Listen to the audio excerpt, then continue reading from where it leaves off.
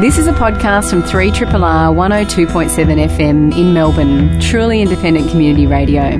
Good morning, everybody, and welcome to another episode of Einstein A Go Go. You're listening to 3RRR. I'm Dr. Shane. In the studio with me this morning is Dr. Ewan. Good morning, buddy. Good morning. How are you? Good. We're gonna have a big talk later in the show about species. Can I just warn people? Can you get your chocolate and your beer ready now, just to make the world a happier place? Yeah. Personally, I'm gonna. Halfway through the show, I'm just going to hit a Valium and go from there. Just to be calm as we talk about this new report. Dr. Jen, good morning. Morning, Dr. Shane. Did you bring Valium for all of us? I can break the tablet up. I'm not sure it'll be that effective. No, I have some good news to share today. Oh, good. I thought I'd break the trend. Yeah, me too. Mine's good but confusing. Okay. Speaking of confusing, Chris KP. Yeah, how are you? There always is a segue, isn't it? Well, there always should be a segue. Otherwise, I'm stuck out there on a segwayless rock. Yeah. We wouldn't want that. No. Yeah. That sounds painful. If people want a visual of the studio, the team always sort of sits away from Chris. He's off to the side. Which I think is, I think that's actually quite clever of me. It's quite a small room to isolate oneself in. But you've chosen to do that, Chris. Yeah, you could be sitting right here beside me, buddy. That's your choice. It's almost Luke Skywalker-ish. Like he's putting himself on the little island. He's gone into exile. He's, deeply thinking about Where's things. your lightsaber, mate?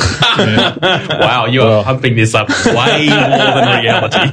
More to the point, where's the hand that was attached to it? True. I mean, really. Yes. Anyway. Let's not go there. Well, we've got a couple of guests coming in about 15 minutes, folks, but until then, we're going to fill you up with some science news. Dr. Ewan, do you want to start us off? I'm going to talk about box jellyfish. Oh, cool. So they're really cool critters. So the most venomous animal on Earth, as far as we know.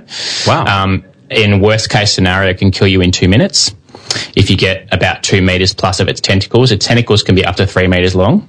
These things can swim faster than Olympic athletes, by the way, so they're really active swimmers. They have really venomous ability, obviously, to capture their prey and kill them quite quickly, things like fish. And, of course, for people who get hit by them, it's excruciatingly painful. It leaves scarring and it can kill people. So they're really a serious issue. And actually, they're one of the things that's predicted to increase as a result of climate change. So good news story for box jellyfish, not so much for humans. Nice. Well, keep us out of the water. I think that's a good news story all around. That's right. Yeah. And so the researchers have been looking at, I guess, how does this venom work? And venom itself is an amazing substance. So it's a cocktail of huge numbers of chemicals, and they're really quite complex things to unpack. But what they essentially did was use CRISPR, so gene editing essentially, and they took thousands and thousands and thousands of human cells, and then they turned genes off, and then they actually exposed them to the venom of these the box jellyfish and looked whether cells survived or not. And some cells managed to survive for a couple of weeks, still, in the presence of this venom. Others died within, I think it's 5 minutes or something. It's very quick. And what they found essentially is it appears that the way that the box jellyfish venom does most of its damage is interacting with cholesterol on the skin surface. And so, of course, we have all these drugs that, deal with cholesterol. And sure enough, they did this. They actually applied this treatment to this human cells outside of the human body, and there seemed to be some evidence that this works. And they've also done this with rats, so live rodents. So it appears that there potentially is the application for some sort of a topical cream that you could rub on your skin if you were hit. Now they say that has to happen within 15 minutes of the sting occurring. Of course, we also know that if you get hit by a box jellyfish, hot water or vinegar are your other options, and you need to do that ASAP. Because of the fact that it can cause huge damage. Yeah. Serious question. Yeah. Is warm vinegar better than cold vinegar? Great question. I don't know. I don't. I think the actions are different, so I don't know if it would have any effect. The warm is to break down proteins, and then I assume the vinegar is a pH thing, right? Same. So maybe it would be a case boiling both vinegar is best. But yeah, I guess you're not going to have time to warm up your vinegar while you've got the sting sitting there. But anyway, but if you're important enough, I've got people sitting on the bench waiting, warming vinegar for me. It's true. But anyway, the concern at the moment is that it's all very well and good, of course, to have this cream that you rub onto yourself if you've been hit by a box jellyfish. But the way that box jellyfish stings work too is imagine like hundreds and hundreds of little hooks all the way along this tentacles of the box jellyfish, and at the base of each one of those is a little capsule. So when you're swimming and you hit one of these things, that capsule gets triggered and out comes the venom. And of course, if you're rubbing topical cream on the sting on your body, you're potentially releasing all that venom. So there's a bit of a trade-off there potentially. So the next step is to work out how you could use this without actually potentially making the matter worse, because the more venom you pump in, the more likely you're going to have a cardiac arrest. So there's a lot more to learn. They need a spray. I mean, I've always been comforted by the fact that I can outswim every shark except the hammerhead. But you're telling me I wouldn't be able to outswim a Can we step box? back one second? Every shark except the hammerhead. Yeah, they're pretty fast. You can outswim a great white shark. Oh, there's no question, but there are some questions. Mako shark. I'll list them off. Yeah. Next week, folks, we're doing a trial. I did not. I mean, maybe it's just my perception, but I never had the perception of jellyfish as being fast swimmers. So these, they're amazing. You should read up about them. They're amazing animals. They have really good vision. They're active swimmers. They're incredible. They really are quite amazing animals. Because I would have thought if I'd come across a jellyfish, I'd just sort of look at it and go, yeah, you keep going with the tide, buddy. I'm going that way. Yeah. But not realising that, Phelps wouldn't be able to sort of outrun this. So if they have great vision, if they, see a human, we're not prey, do they see us as a threat and turn around and go the other way? Do they just not care and go, whatever? I don't think they're chasing us down. Not vision as if in the way. Yeah. But they sense that we're there, though. Absolutely. But I don't think they'd be able to turn around that quickly. Okay. Yeah. There's your secret. Don't swim fast, just turn a corner. They can't turn corners. And they can't climb stairs. Yeah, I like it. And more importantly, I think, unfortunately, humans don't see them anyway before it's too late. So we just run straight into them. So not fair. Because in the tropics, a lot of where they occur is quite disturbed water, right? So, if you're out in really turbid water, you don't see them until you get hit by one. Like, so you go to Townsville, Cairns, they have stinger nets because you can't see these things until you wear one, and then it's too late. Yeah. So nasty. Yeah. It's a good story for winter because people aren't going down to the beach. Dr. Jen. Right. So, a week away, we've got an election, just this slight important issue that people need to consider. Is that next week? That being I should put it in my diary. Please make it end. That being climate change. And we all know that, one of the main issues here is this general sense of kind of apathy and certainly lack of understanding and lack of concern among the voting adult population around the world. And many a discussion has been had about where scientists and science communicators have failed, that, just sharing facts doesn't appear to convince people to do anything different or understand anything different. So, why have people been not been convinced that urgent action is required? And so I want to tell you a good story that came out in Nature Climate Change this week. Some researchers worked with 238 families in North Carolina. All of these families had kids aged 10 to 14, and they collected a whole lot of information from the parents of all of these families, so your political views, your kind of demographics, and in particular what level of concern these parents held about climate change. So there's a scale from -8, meaning I'm not concerned at all, through to +8, meaning I'm absolutely terrified. So, your average person might sit somewhere kind of in the middle there. And then they divided the students in these families into two groups. One of the groups of kids took part in some really good classroom sessions learning about the science of climate change. They also went off and did a field trip to look at some of the effects in their local area of climate change. The other group, the control group, didn't do any of this stuff. They didn't have any education about climate change. And the kids who'd done the education were asked to talk with their parents, and in particular interview their parents about whether their parents had noticed any changes in climate or weather during their lifetime, and just have a discussion, and, were encouraged to talk about what they learned about climate change. And then the researchers re-interviewed the parents to find out if their views on climate change had been shifted at all by these conversations with their kids. And they had, massively so. So on average, parental concern increased by about 4 points on that scale, which is only a 16-point scale. So that's a lot. Pretty massive. 25%. Yeah. Conservative parents increased even more, nearly 5 points on the scale. So you ended up with left-wing and right-wing voting parents on about the same scale. So basically all of these parents went from being, no, I'm not concerned, to actually, yes, I'm moderately concerned about climate change. Importantly, daughters were more convincing than sons. So daughters, whether they were better communicators at that age or they haven't uncovered what the mechanism here is yet, but families with daughters shifted more on that scale than families with sons. And fathers shifted more than mothers did. So in particular, girls talking to their fathers saw the biggest shift in going from I'm not concerned at all to actually, yes, I'm really concerned about How old are the this. kids? 10 to 14.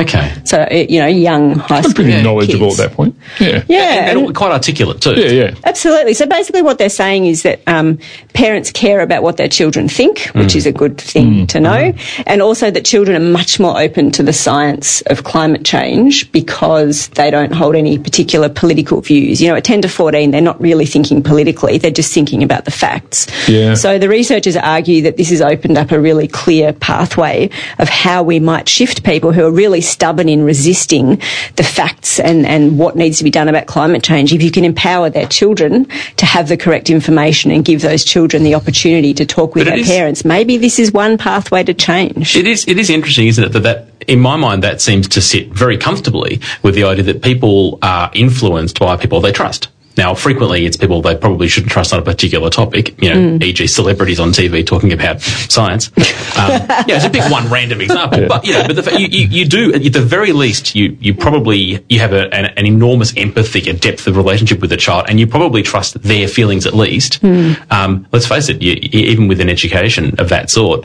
the child's still not an expert, but that's superseded by who it is. Absolutely, and the child has the capacity to argue, this is my future. You're making decisions that are going to affect my future even after you're long gone, and that's a pretty powerful So their emotional argument. stake is very high. Yeah. And that argument itself is probably the core to it, I think, because kids are less discerning of what they read than most adults because they've got less experience. I mean, it's not a bad thing. It's just they haven't experienced the way information can be misused as much as adults have. And so they're more likely to believe, inappropriate things as well. I mean, so you've got to be very careful what you educate them with and what schools give them. But the idea that, you're playing with their future as well as your own, I think that's a powerful aspect of it. Absolutely. Interesting. Chris KP? Hi. How are you? What else you got? Well, cats' asses is what I've got. Chocolate starfish? Sorry, yes. That's how I've always... Are they on the show today? Well, I was hoping to get them in, but they weren't available. Okay, that's a shame. For Chris's segment. Pity, because it would have been very appropriate. So people who own cats, and obviously some cats more than others would know that domestic cats and all cats engage in scent marking to mark where their territory is and to some extent what sort of mood they're in as well. And to do this, they have anal glands which are just by their anus, and they release these various stinky compounds from there. And when I say stinky, they have potentially, depending on the cat and the situation, hundreds potentially of different volatile compounds that can be picked up. Now, obviously that's not that surprising in itself, and the role that these scents play in ecology, that's not that surprising either. And it's therefore not surprising that over that period of evolution, these cats would have developed the capacity to make these compounds. Except it turns out that they haven't. So, at least not all of them. So now, what I'm about to tell you about, this has not been published yet, by the way. This is hot science. Hello. Hot or dodgy. You can. Who do you know, Chris? Well, no one. He just doesn't want to let on this is his own research he's been doing. I could use the name David Coyle from University of California, Davis.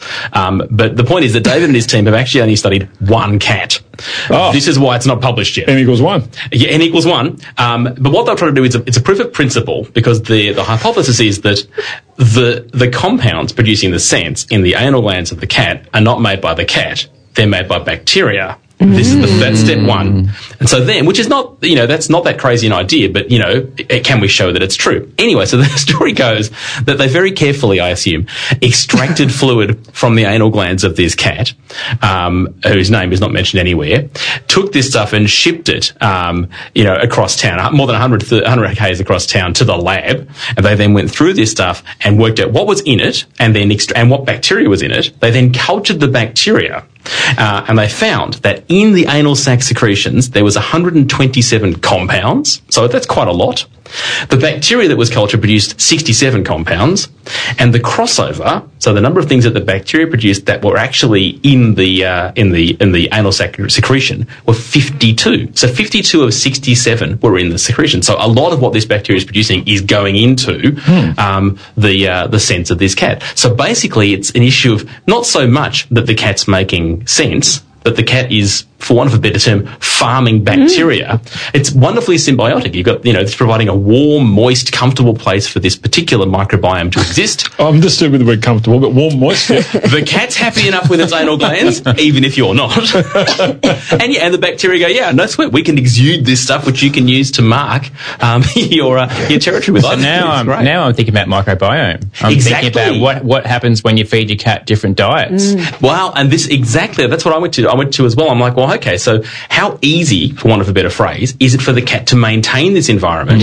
And if you change the proportion of community in that microbiome in the anal sacs, then what does that do to the scent? And also, to what extent is it changeable? Like, it's not in the dietary tract. So, if you change its diet, does it impact and how quickly? So I don't know, and this is why it's an early study. Particularly given that the idea of scent marking is that you're leaving a scent of you as an individual. Exactly. Well, how consistent is your individual scent, and how much alike is it with other cats that live in the same place? And if there is a particular message, as in, beyond just my territory, if it's a mating signal or something, is that how easy is it to trigger that? Or is that a bit that the cat goes, I'll take care of that bit myself.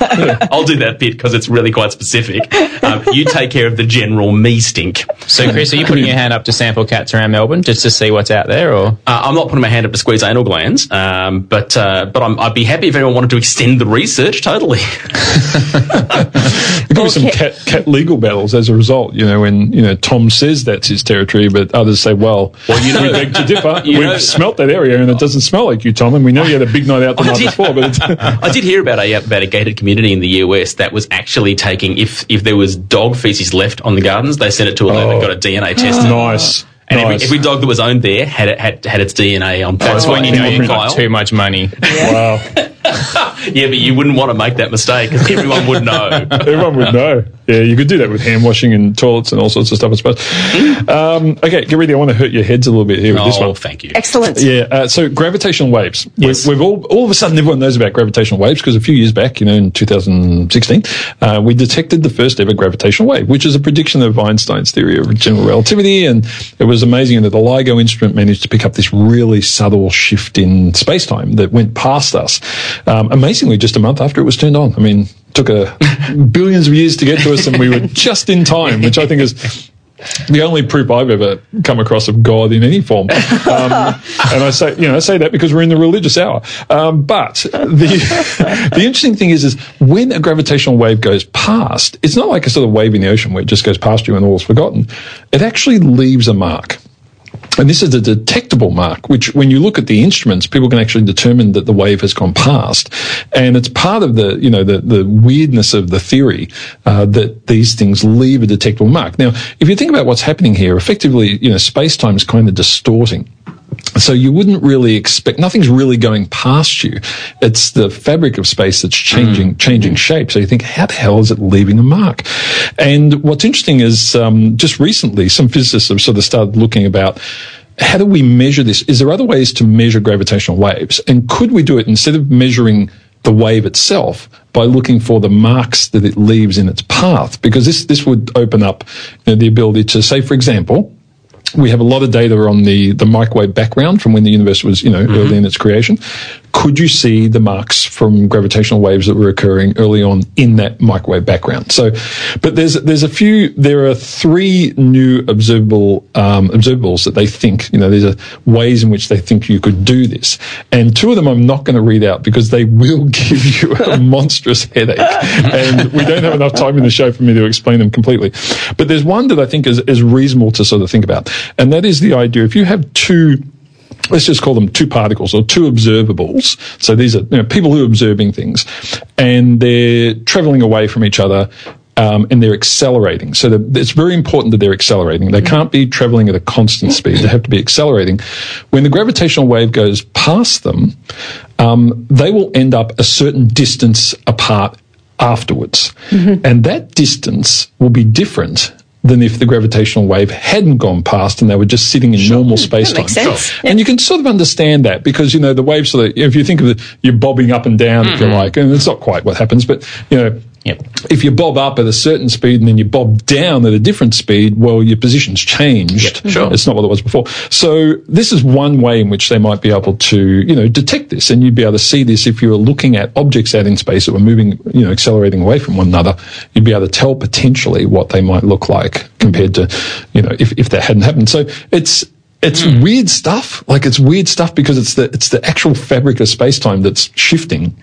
But there are multiple ways in which they think you'll be able to make these detections. So in the future, we may not have to actually detect the gravitational wave itself. We may be able to see the fact that it's gone past.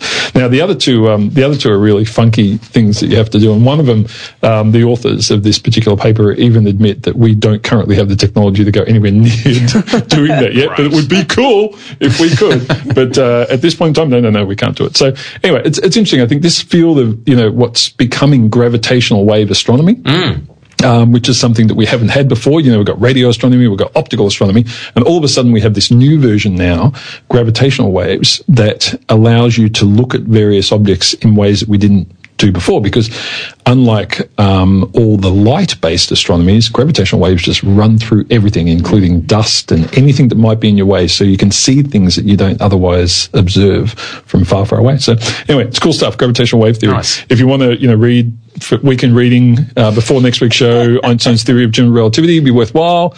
It's a real page turner. There's a quiz next week. You're listening to a podcast from Community Radio 3RRR in Melbourne, Australia. We have 3 guests in the studio. We normally don't have 3 at one time, but we thought we could squeeze them all in. We've got Dr. Emily Edwards. She's a research fellow in the Department of Immunology and Pathology in the Central Clinical School at Monash University. And we also have Louise, who is a patient, and her daughter May, who is 5, who is a patient. Hello, May. Hello. Good to have you in the studio. Emily, we're going to start with you. Thank you very much. We're going to start with you, Emily.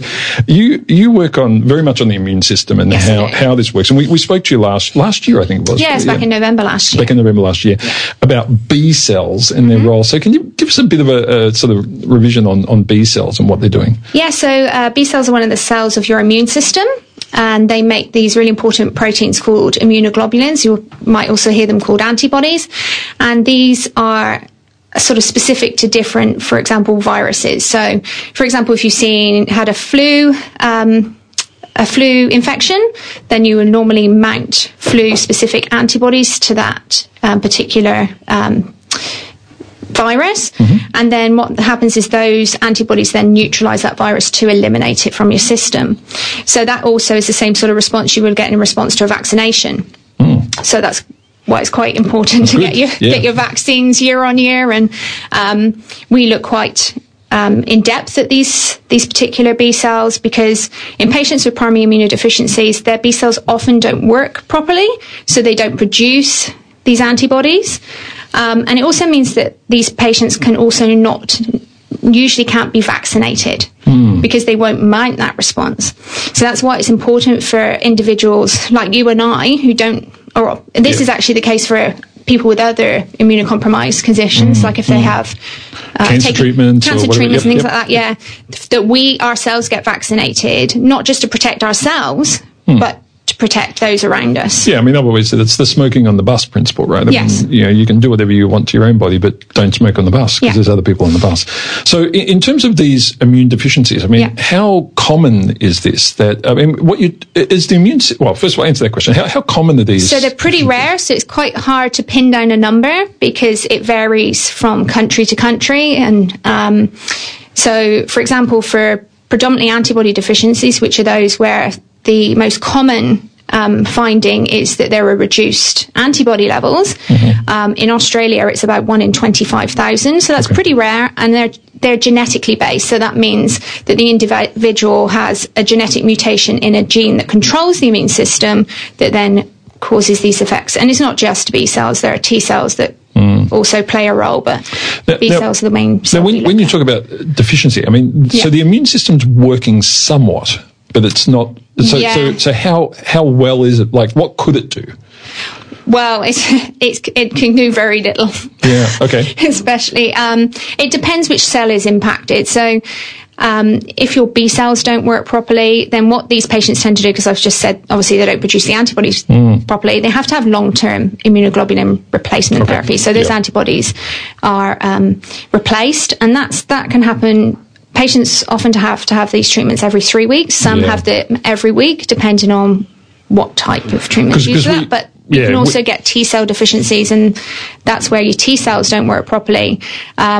So usually, if you have an isolated B-cell deficiency, that doesn't mean that your T-cells don't work. It just means that there's different mechanisms at play as to which infections you might get or which things are working better. It's like a balancing act. And because we were talking to Mimi Tank from the Royal Children's just a couple of weeks ago, and one of the things that we talked about was just how in a day-to-day environment, how many things your body deals with. And so it seems like, in this scenario, even just that simple, not you being exposed to something like the flu, but just touching doorknobs and general bacteria is, I assume, catastrophically problematic. It can be. Yeah. It can be. Now you brought in a patient for us, which was really Louise, and her daughter May, who was also a patient, which we didn't realise until she came in here.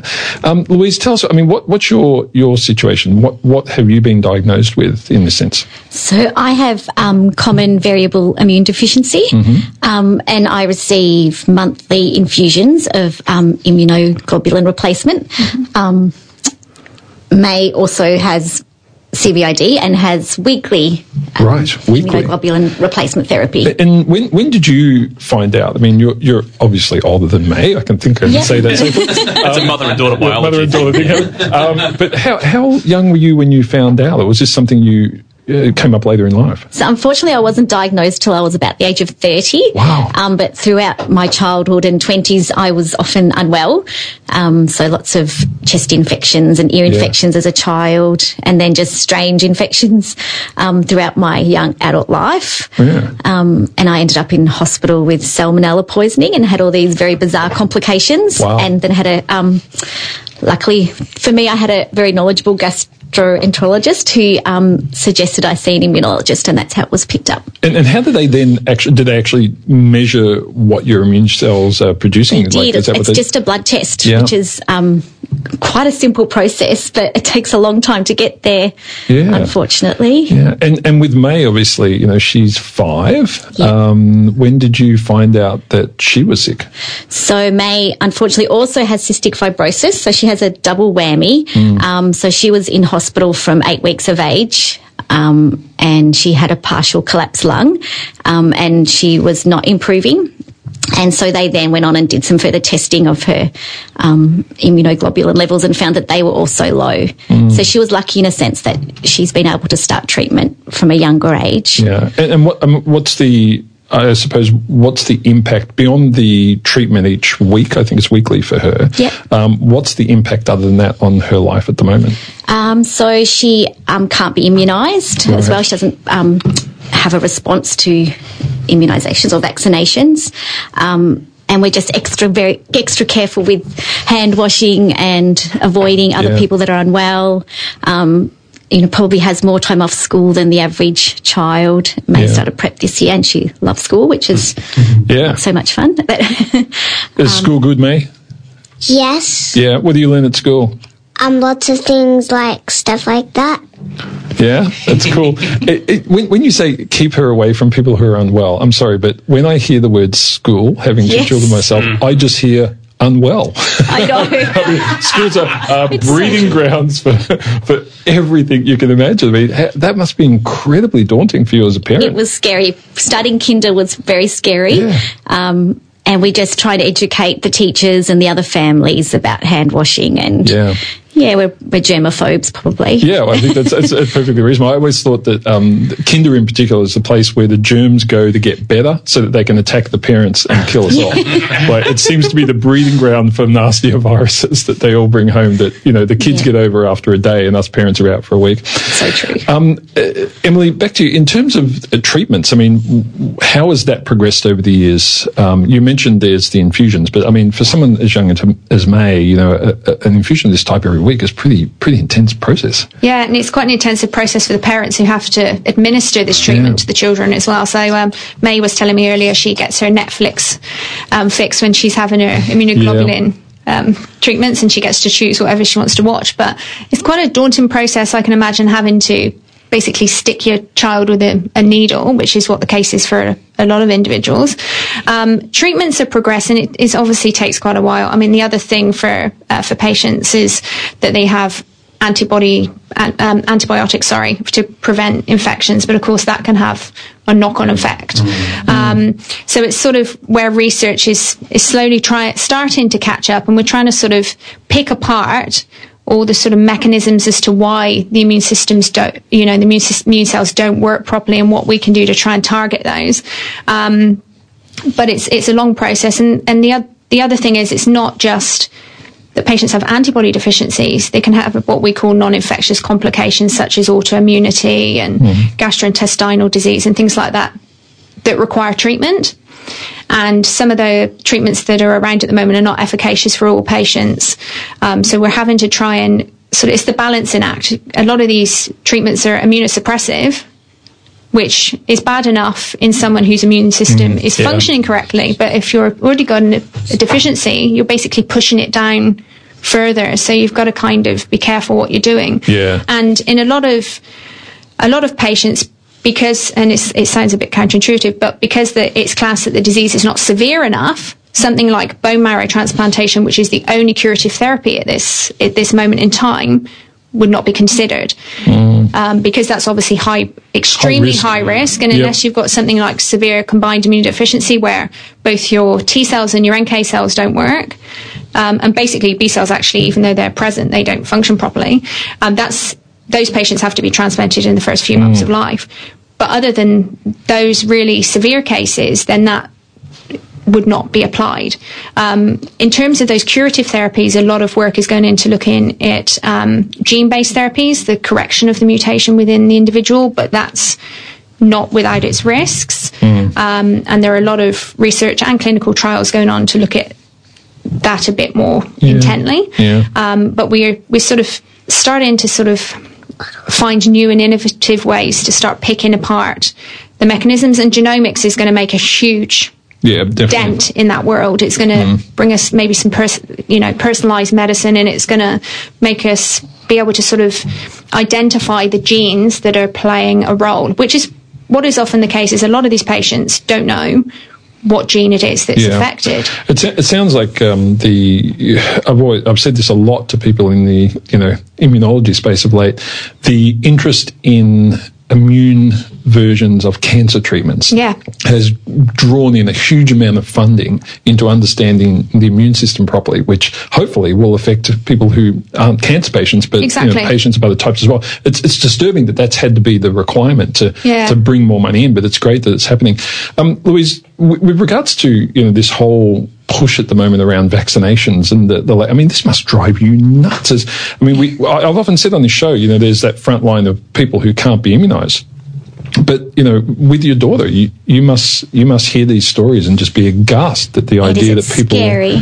Yeah, how do you sort of respond to those commentaries around people not wanting to vaccinate their children? I understand the concern, but I've also seen my daughter extremely unwell, so it kind of feels like a very selfish decision of people not to have their children vaccinated. Yeah, knowing that there's so much research around them being safe, and I know that some people may have, some unusual reactions, but overall, I suppose the risk to me is very enormous. Immediate and enormous. It's scary, and particularly today when it seems like the measles outbreaks, and it's scary. Yeah, well, look, it's great having all three of you in. Thanks so much for coming and chatting about this. We're out of time. We're out of time, but it's really good to see. First of all, that the research is continuing and it is getting more funding, which is great. But Louise, I don't envy you the task of having to deal not only with your own condition but also with May's, and she's such a little trooper. It's great, but the idea of these weekly treatments, it's great we can do it, but it must be horrendous to go through. So thanks so much for giving up your time on Sunday. Thank you so much. And May, good to see you. Thank you. Be good at school, okay? Yeah. And take good care of Mum. It's Mother's Day.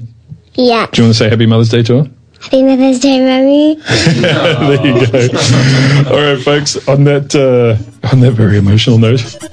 You're listening to a podcast from Community Radio 3RRR in Melbourne, Australia. Welcome back, everybody. You're listening to Triple R. Dr. Ewan is going to tell us about a new species report, which we're all excited about. Are we? I don't think so. No. It's an impressive report. Oh, you're missing your microphone. It's an impressive report. Apologies for that. You're talking to Hello, amateur hour. Yeah, so look, can I say, even the 5-year-old could. Yeah. Well, see, I'm temporarily disoriented because I had to move around with you, and then I got moved out of my little niche. Like every Chris, week, so that's why Chris goes to his little spot. He does what he does, and it works well. See? Right. Important issues. So a really large report came out this week. The IPBSE report, the Intergovernmental Panel on Biodiversity and Ecosystem Services. It's a mouthful. It's essentially really catchy. It's a UN report, all right? But I've been saying, I've done a bit of media this week on this, and I've been saying I think it's genuinely one of the most important documents we've ever produced, ever. It is essentially a health check of the planet in terms of all the living things and how they're going. Now, spoiler alert, none of them are going particularly well.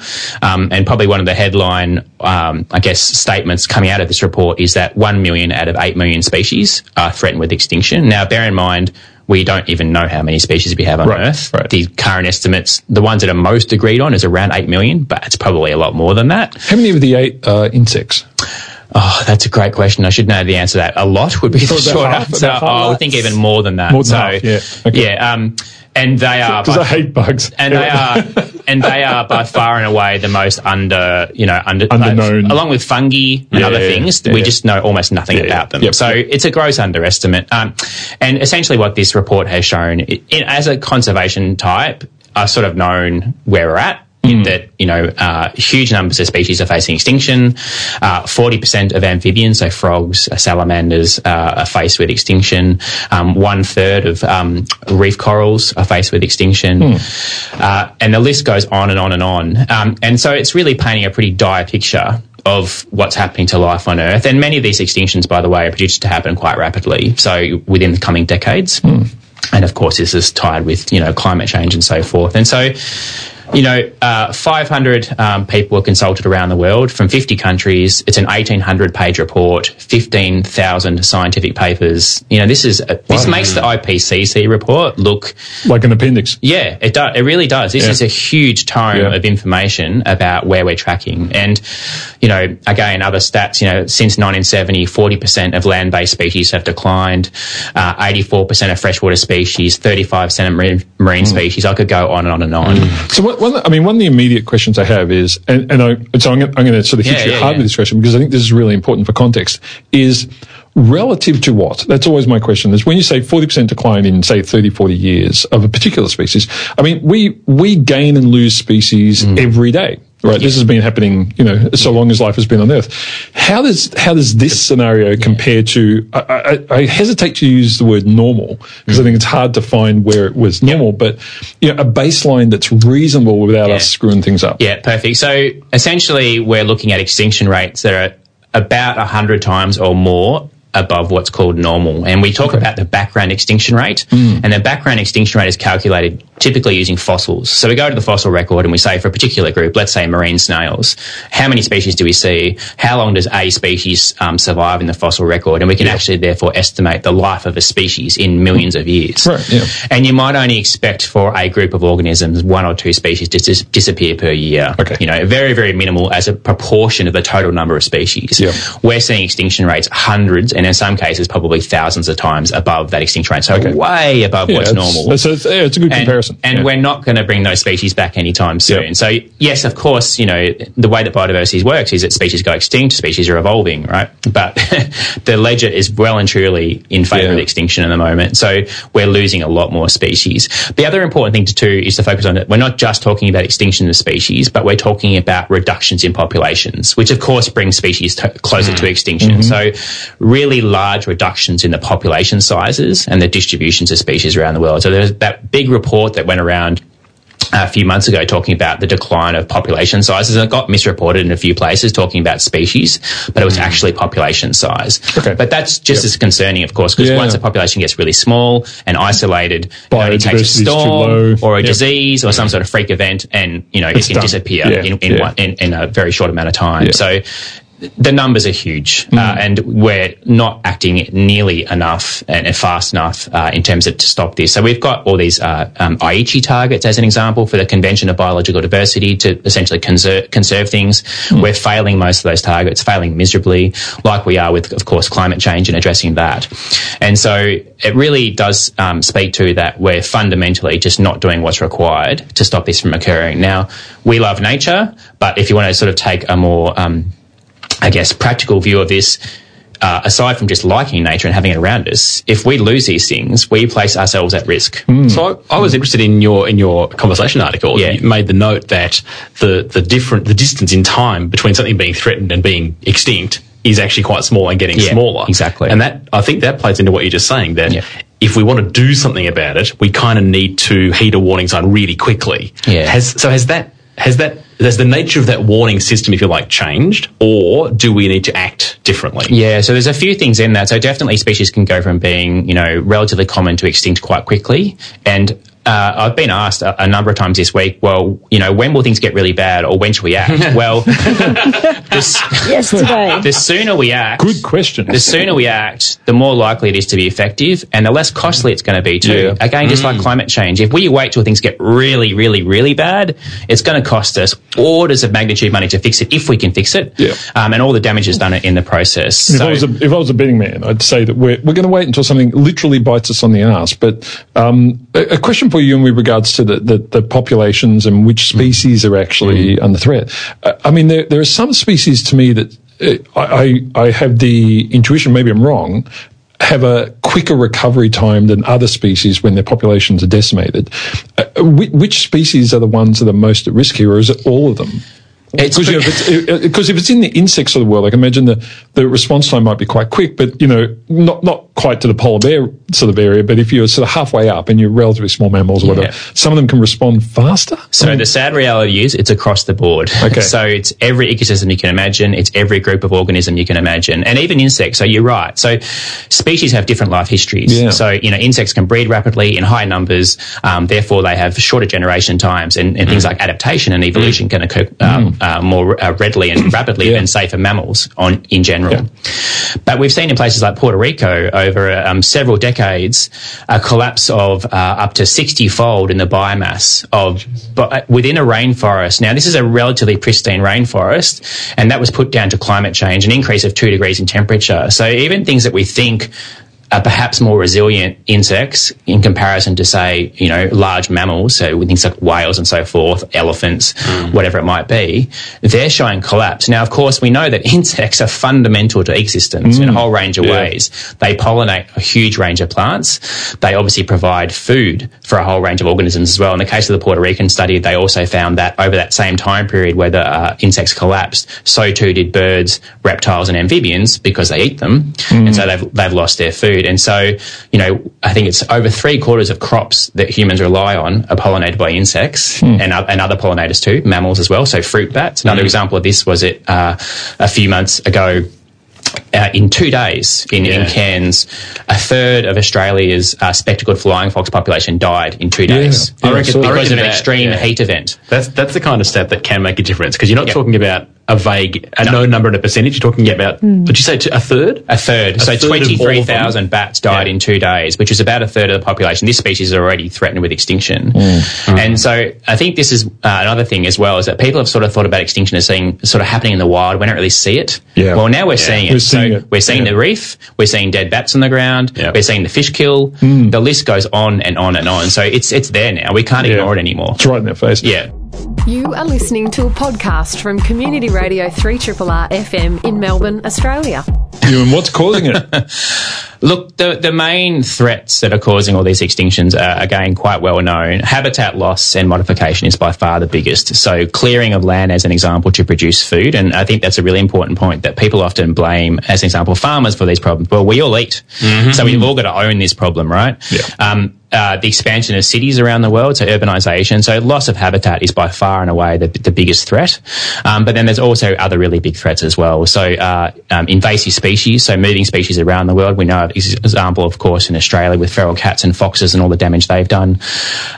Pollution is a really big one that's coming out now. So there was a stat showing that 90% of seabirds have fragments of plastics in their stomach, and 1 million seabirds die per year because of that. That's just, an estimate there. And of course, climate change is compounding all this. So, and this is a really hard thing to, I think, is communicating, is that there's a lot of focus on climate change, and as there should be, but it's not the biggest threat yet to biodiversity, but it's absolutely going to compound it. So, when you've already got systems that are under stress, as an example, from habitat loss, then you add increasing temperature on top of that, which might also help things like invasive species spread. So imagine cane toads in northern Australia, they can now occupy areas further south because it's warmer.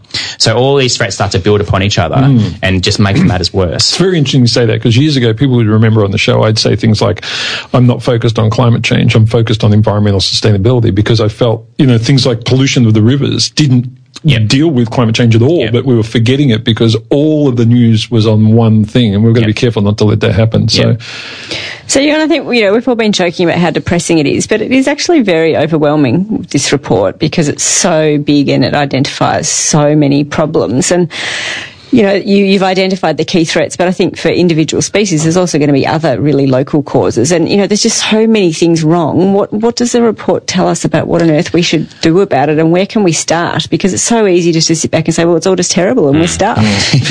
So I think you need action at the highest level, at government, but we also need to act as individuals. So at the highest level, there's some really confronting ideas to tackle, which is population size and consumption per individual. And that's a really important one, because it's all very well to say, stop having children, but there's very wealthy people, a very small proportion of the planet, who use a lot of resources compared to most of the other people on Earth. So that's a really important one to consider.